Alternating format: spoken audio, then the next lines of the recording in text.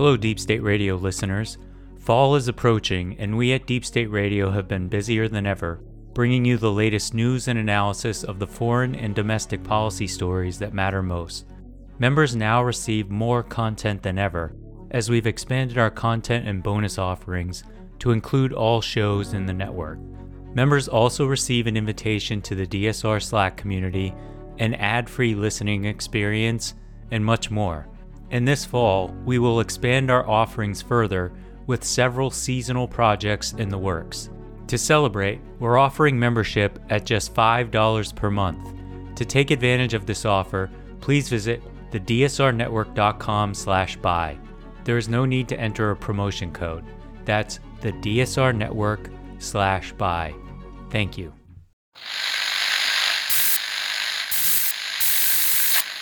9, 12, 10, 28, 2, 23. This is Deep State Radio, coming to you direct from our super secret studio in the third sub-basement of the Ministry of Snark in Washington, D.C., and from other undisclosed locations across America and around the world. Hello, and welcome to a special edition of Podcast Today, which is our Thursday podcast and usually a roundtable.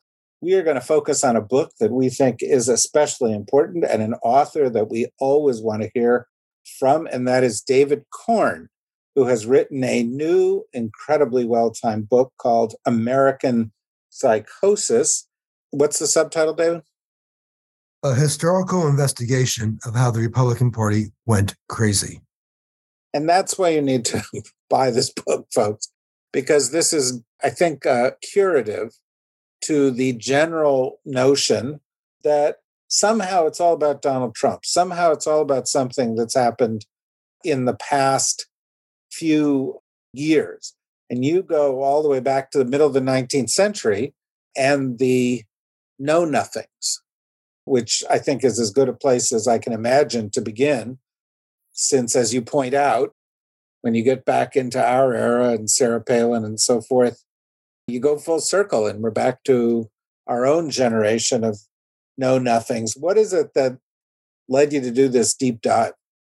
A little over a year ago, I was just wondering about the Republican relationship with far-right fanaticism. There are histories of the Republican Party, there are histories of the conservative movement. And I went looking and I saw that nobody had ever really done a political history with this lens, with this filter. And I guess be the change you want to be, write the book you want to write, or write the book that you want to read, I should say. To me, it's highly important to understand the current moment. To do that, you have to understand the past.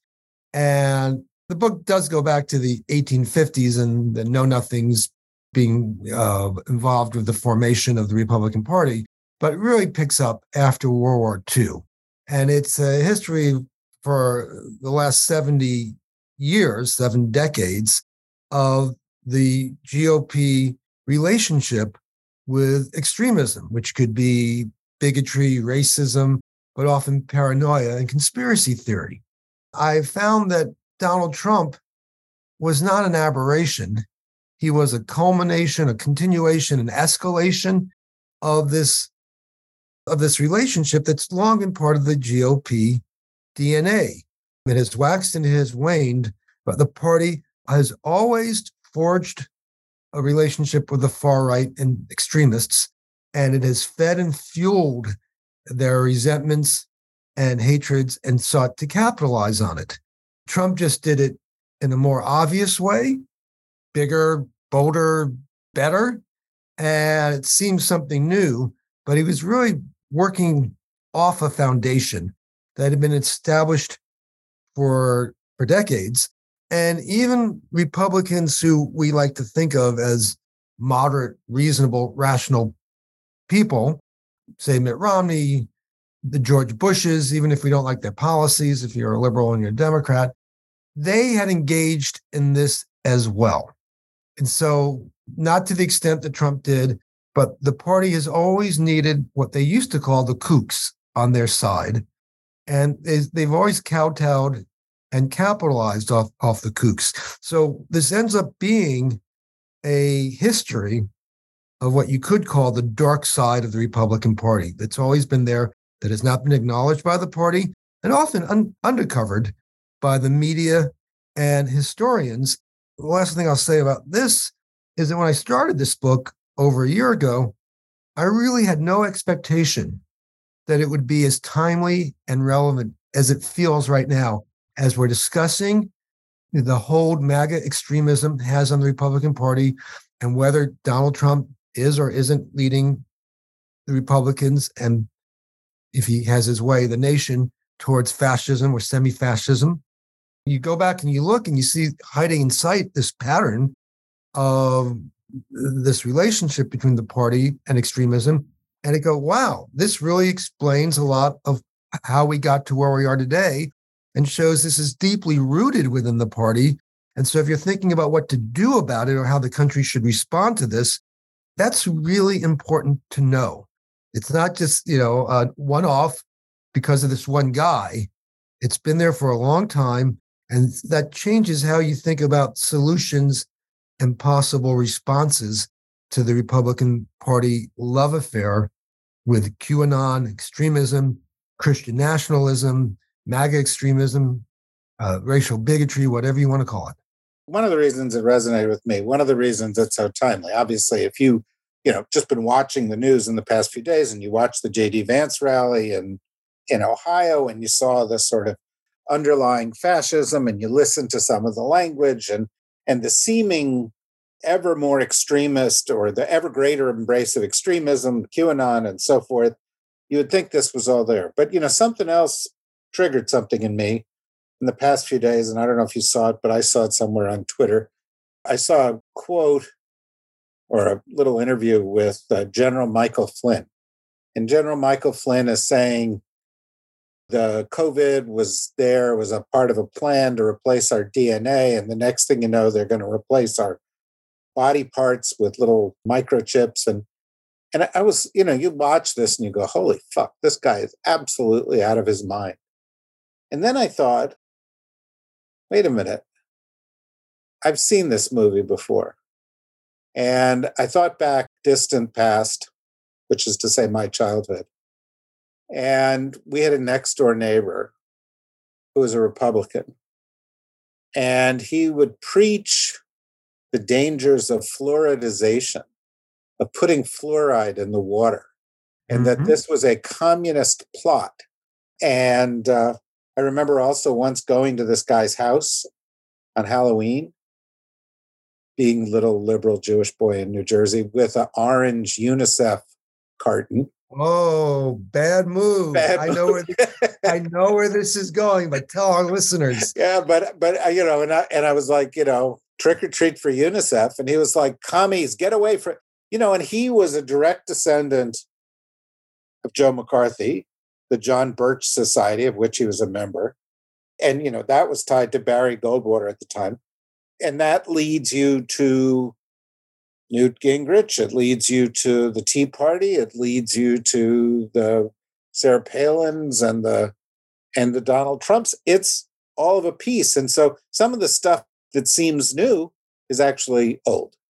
To me, one of the amazing things about doing this book was I saw the pattern that you're describing.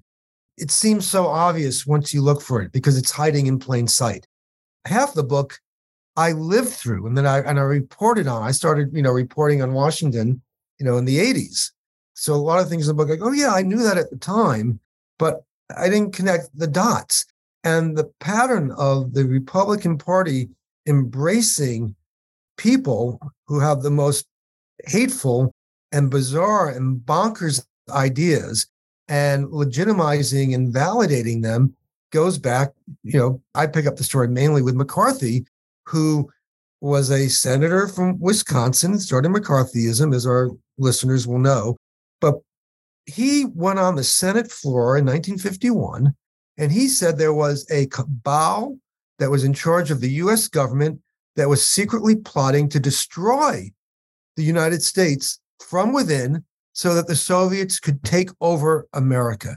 And the person in charge of this plot was George C. Marshall, who was the Secretary of Defense at the time. He'd been Army Chief of Staff during World War II, helped win the war. Then he helped save Europe with the Marshall Plan, and he was Secretary of State, and then Truman made him Secretary of Defense. So this is very close to QAnon, admittedly without baby eating and sex trafficking, but is the same essence, that there's a group of secret evil doers and elite that are not just wrong.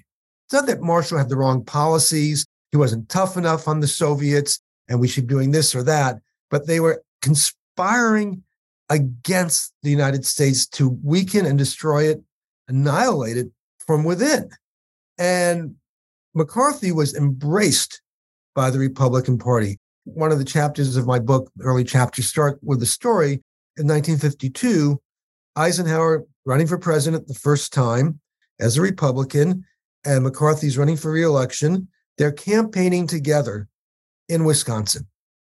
And Eisenhower hated McCarthy. George Marshall was a dear friend of his and a comrade from the war.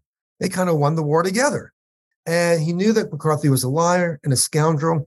And he asked a junior speechwriter. George Marshall was actually his boss. Yes, was it? He picked Eisenhower to be the commander of the D-Day forces. Right?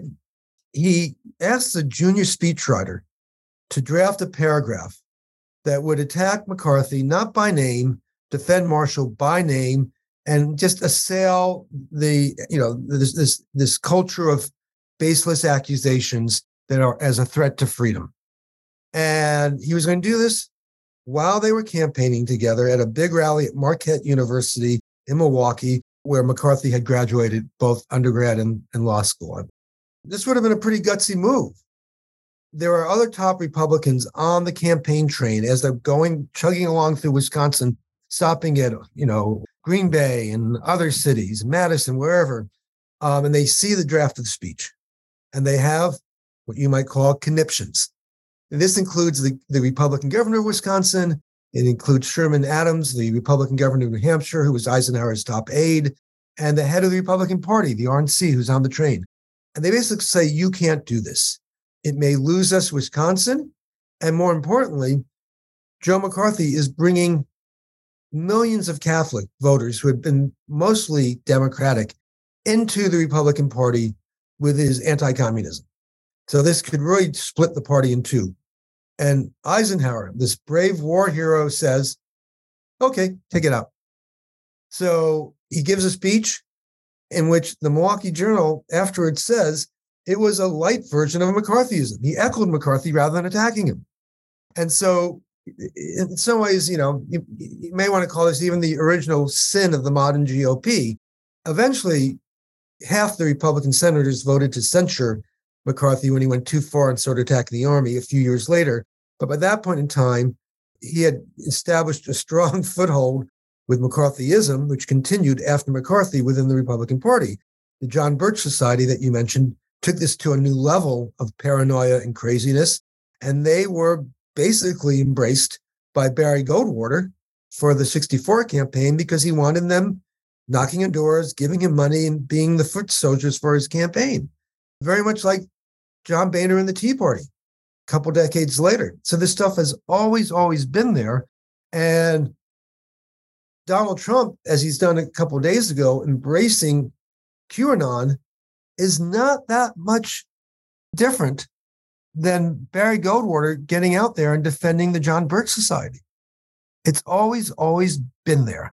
And so going back, I saw this pattern, and I said, yeah, if you want to understand why we're at this point we are, why the Republican Party is at this point, it's not that Trump came in and did something different and everyone fell for it. He continued a long-standing, tried and true practice of the Republican Party, and you can't flip a switch and go back to the mythical days of the good old GOP, because in actuality, they never existed. Yeah, absolutely right. And what you just described there has two components. One is the rise of the extremists. The other is the tolerance of the party establishment for the extremists, their desire to accommodate them because they think it's the path to victory. And it's, could be Eisenhower. It certainly I'm going to come back to Nixon and Reagan in a minute, but they were involved. But even, Gentile, George H.W. Bush and Lee Atwater, or the Bushes and Donald Trump, they did not condemn him, even if they didn't support him. This is a subtext. But there's another subtext in the book and in this story that also seems very important.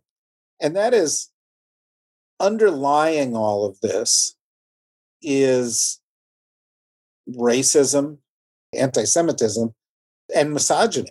And this has all been there from the beginning. The Joe McCarthy attacks on the globalists, the internationalists, very tied up in the Rosenbergs, and globalists and internationalists has always been code for Jews, and it remains that to this day.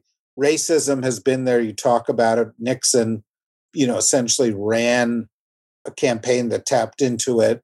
Reagan did in other kinds of ways, and there have been subtexts of it throughout, including in the Dukakis campaign and the campaign against Dukakis, the Willie Horton thing, and onward. And similarly, even in terms of the anti-woman attitudes, you had the sort of Phyllis Schlafly phenomenon, the pushback on feminism, the pushback on the ERA, and so forth. And this is kind of a trinity at the center of the Republican Party for 70 years now, which is to say racism, anti-Semitism, and anti-woman attitudes. It is. And, you could talk about it from, a policy point of view in terms of being opposed to civil rights legislation and reproductive rights and all that. The lens, that I'm looking at is this alliance that the party has nurtured with extremists, right? Some of the kookiest and craziest and most hateful people out there, and often promoters of conspiracy theories and paranoia. And you can, throw a dart at the timeline of the last 70 years for the Republican Party, and wherever it lands, there is something going on that falls into this category. So you could look at Ronald Reagan, patron saint of the Republican Party. A lot of people still think very highly of him. In the late 70s, when he was running for president, we saw the rise of the new right and the religious right. And a lot of what they were doing was demonizing and dehumanizing their political opponents. They were calling Democrats, liberals, enemies to the country, sort of like what we see today, and that they wanted to destroy Christianity and destroy the country. And they were very apocalyptic. If a Democrat gets elected in 1980, Christianity and freedom will be gone in 4 years, 8 years, 10 years. They never seemed to agree exactly on how many years it would take them to destroy the country. And a group that led the way that people might remember was the Moral Majority, led by Jerry Falwell. And Falwell was out there saying that gay people wanted to kill Americans. I mean, he literally said this. And there are leaders of the Moral Majority who said publicly that they believed if you practiced homosexuality, you could be put to death under God's law. Encouraging violence, encouraging hate. And Ronald Reagan embraced Falwell and the Moral Majority and said that they were uplifting the spiritual center of America. And he ended up beating Jimmy Carter in the 1980 election. And one reason he did was because the evangelical vote, which 2/3 had gone for Carter in 76, flipped to Reagan 2/3 in 1980. And Lou Harris, a very important pollster at the day, said that without that flip, without Reagan reaching out and making an alliance with the Christian nationalists and fundamentalists of the day, hate mongers, he would have lost. So again and again, you see Republicans, sometimes they believe the extremist views that they're encouraging. Other times they're just exploiting it. Mitt Romney, when he ran in 2011 during the Tea Party era, he moved to the right on policy because that's where the Republican Party was, even though he once called himself a progressive Republican when he was governor of Massachusetts.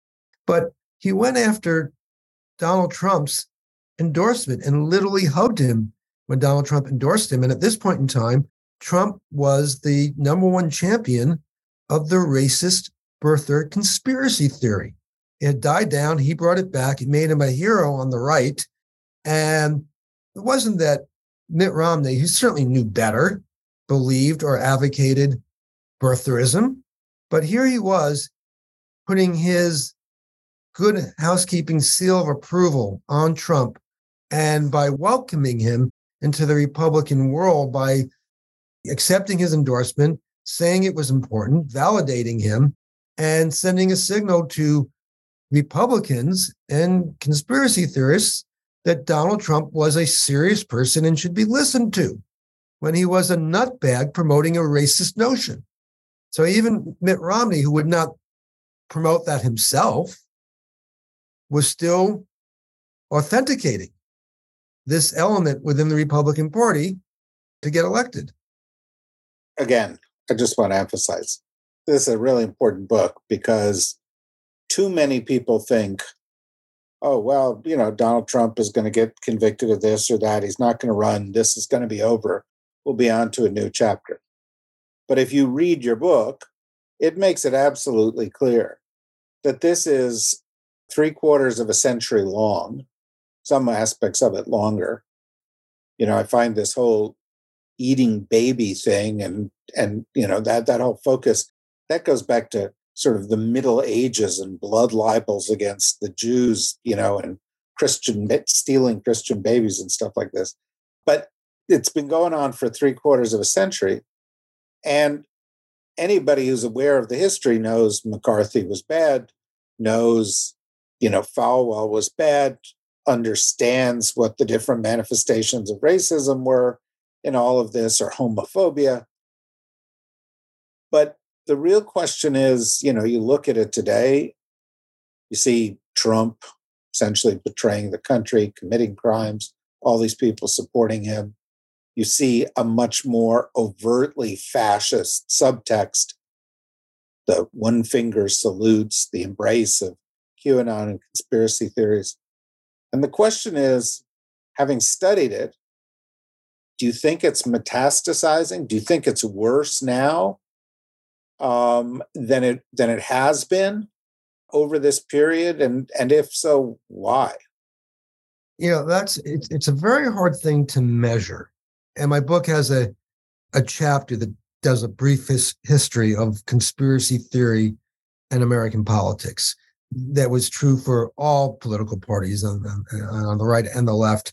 And, there was for a long time a lot of anti-Catholicism that bred all these conspiracy theories that the Pope was working through the Democratic Party to take over the United States. And at one point in one of the elections, people who were promoting this theory passed out pictures of the Holland Tunnel being built at the time, whatever year this was, but they claimed a secret tunnel was being built that the Pope could send troops through, the Vatican could send their troops through in order to take over America. That's a hell of a long tunnel, right? So there's always been, this crazy, elements of craziness in American politics on both sides. And McCarthyism was certainly a fevered panic that caused a lot of damage to the American system and to individual Americans in the 1950s.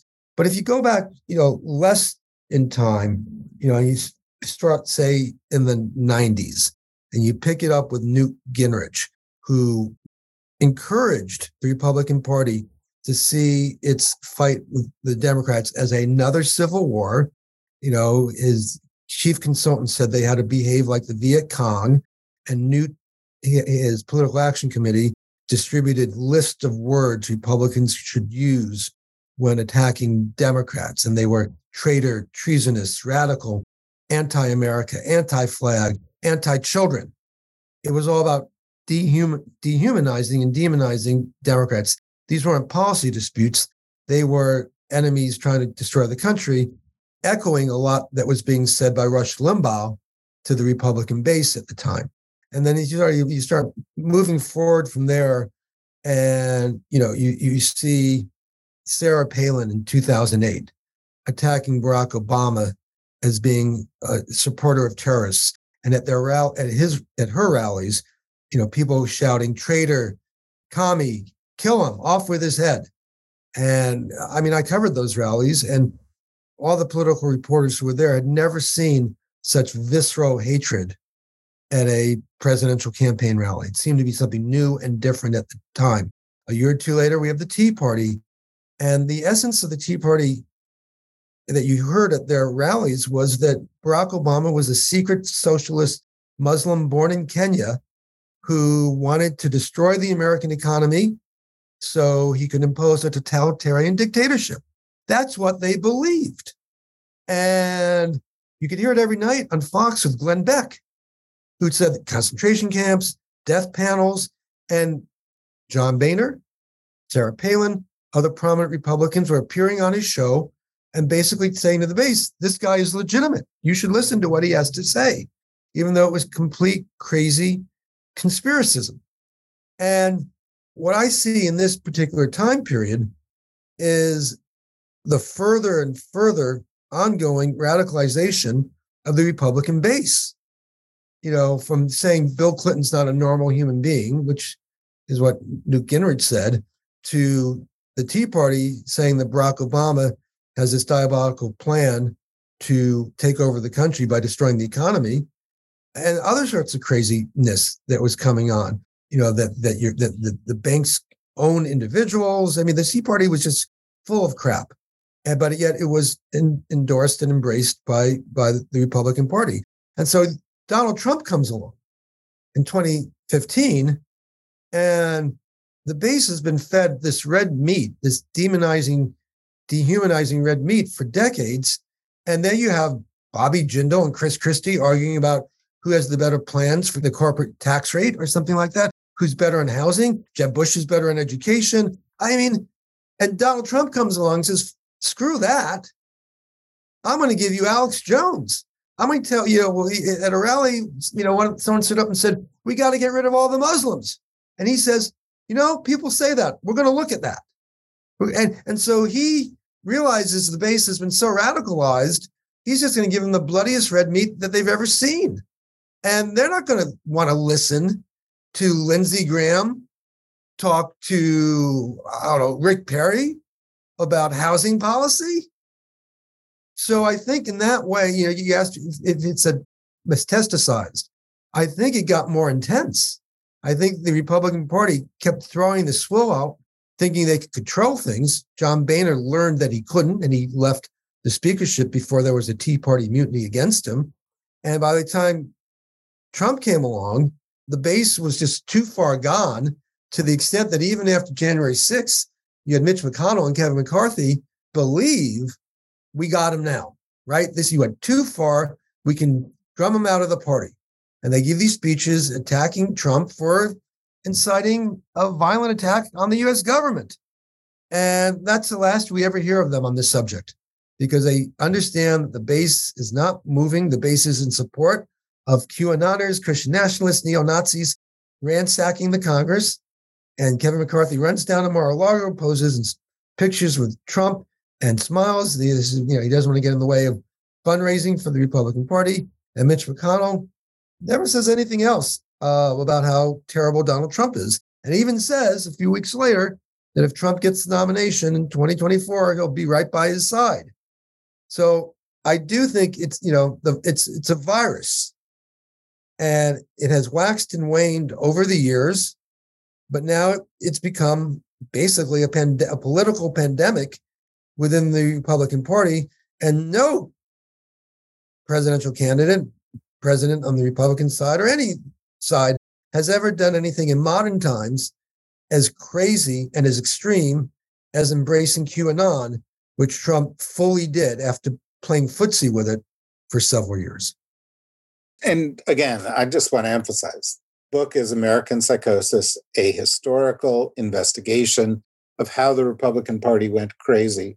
And it's important, not just because it's fascinating or well-written or lively, which it's all those things, but it's important because if you make the mistake of thinking Donald Trump is an aberration And when he goes, this will go, you're making a profound mistake. Because what David reveals is that in the DNA of the modern Republican Party for the better part of a century have been all of the elements you see today. And they have progressed somewhat, and they are more disturbing in certain ways, but you can follow them to where they are, and you can project them from here onward. And, there is every sign that whomever succeeds Donald Trump, to the extent that happens, is going to carry many of these things forward. And if you don't believe it, look at Ron DeSantis, or look at Greg Abbott, or look at Kristi Noem, or look at the other candidates who are currently leaders within the party. It's essential reading. I congratulate you on the book, and hope everybody goes out and gets it. And I also hope you understand that's why we did a special episode here. We did not do our normal break. So look, go become a member. Go to gsrnetwork.com, click on membership, become a member. We'd like you to do that to support more of this. And with some luck, David will be back, because he's been back a bunch of times, and we think he's an essential voice. And congratulations again, David. Thanks to you. Thanks to everybody for listening. And we'll be back with our regular podcasts, throughout each week. Please join us then. Bye-bye.